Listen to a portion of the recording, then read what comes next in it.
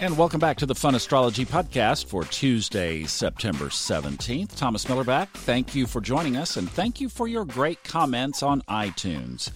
That just helps move this thing up, and I really am serious about growing this audience. So thanks for just jumping on there and saying a good word. If you have one, if you don't, email me at info@funastrology.com and tell me, and let's just work it out that way. How about that? Because I'd rather have those good reviews on iTunes.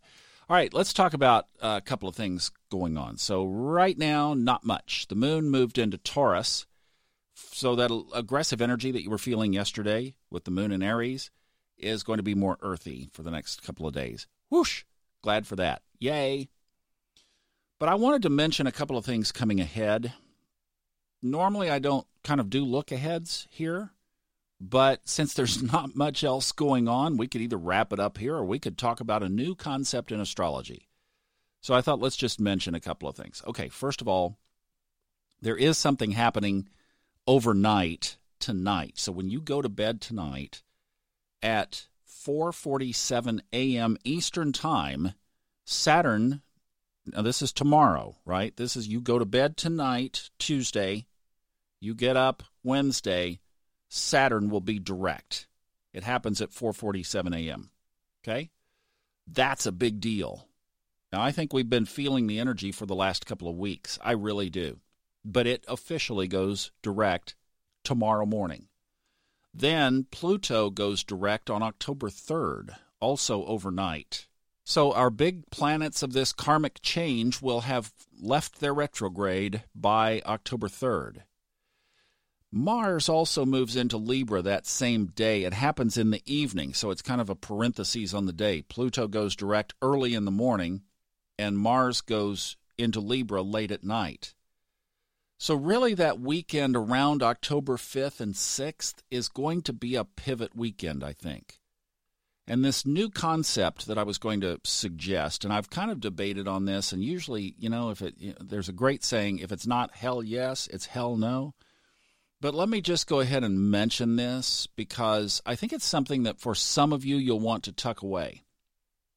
There's a concept that happens every 86 days, 86 and a half days, I think is what the official number is.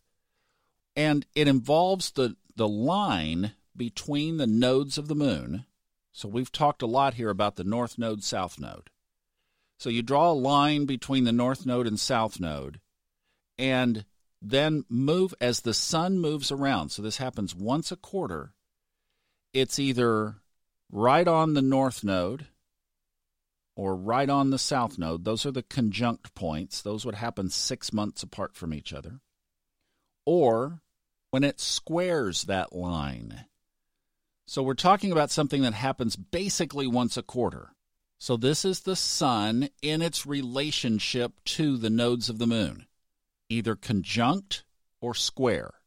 Now that's the easiest way to remember it if you want to practice this at home and mark these dates. So we're coming up on one that will be on October 6th. Now, the term for this is moon wobble. The moon doesn't wobble, but that's the astrological term for it, and it is not broadly followed in astrology. But the correlation is that it's kind of like Mercury retrograde on steroids. And various people have gone in and pulled all kinds of events that have happened, and the correlating coincidental factor is that the sun was in one of these aspects to the nodes.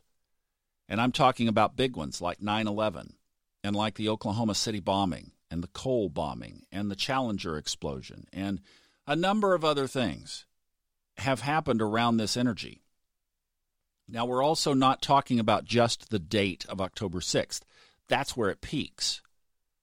The person who discovered this back in 1930, one Carl Payne Tobey, did a study that, and this is where it gets a little interpretively vague, is that the ramp up and the ramp down is usually 10 days before and 10 days after. But the people that I've been reading and listening to have said that it starts as soon as today. I think that's early. And it runs, one person said, all the way to November 13th. Another said October 13th. So we don't have a set of clearly defined rules, and I don't like that. You know, I love the precision of astrology, not the guesswork, because that leaves it open to subjectivity of people's interpretations and opinions. And I think the rules are better. That's one of the great things I like about astrology, is just that it has so much great, precise symmetry to it. But it's a concept that I just wanted to throw out there, and what we will do here is I'm going to tuck it away, and let's just watch kind of what happens. As far as what they say is, it's kind of, if you would just think about Mercury retrograde on steroids, that's the best way to think about it. So anything that you would do during Mercury retrograde, you could consider, like, you know, if you're in a position to tap the brakes and delay something at least until past October 13th, and you wanted to follow this. You know, a lot of people, I mean, some people follow void of course of the moon, and we've talked about that too. I just don't see it. And I don't see shutting your life down every other couple of days while the moon is void of course. I mean, you'd never get anything done. So I think we have to be practical, and we just have to watch for energies. And definitely the sun squaring the node axis is an energy that is worth flagging. But I don't think it's one worth running from. Now, the transformational energy of Saturn and Pluto, that, my friends, is one you cannot deny. But we'll wobble along with the moon here, and we'll play with this and see what happens. Some say starting today. And look, I mean, we got this new tension in the Middle East. So let's just see what happens. Just putting it out there.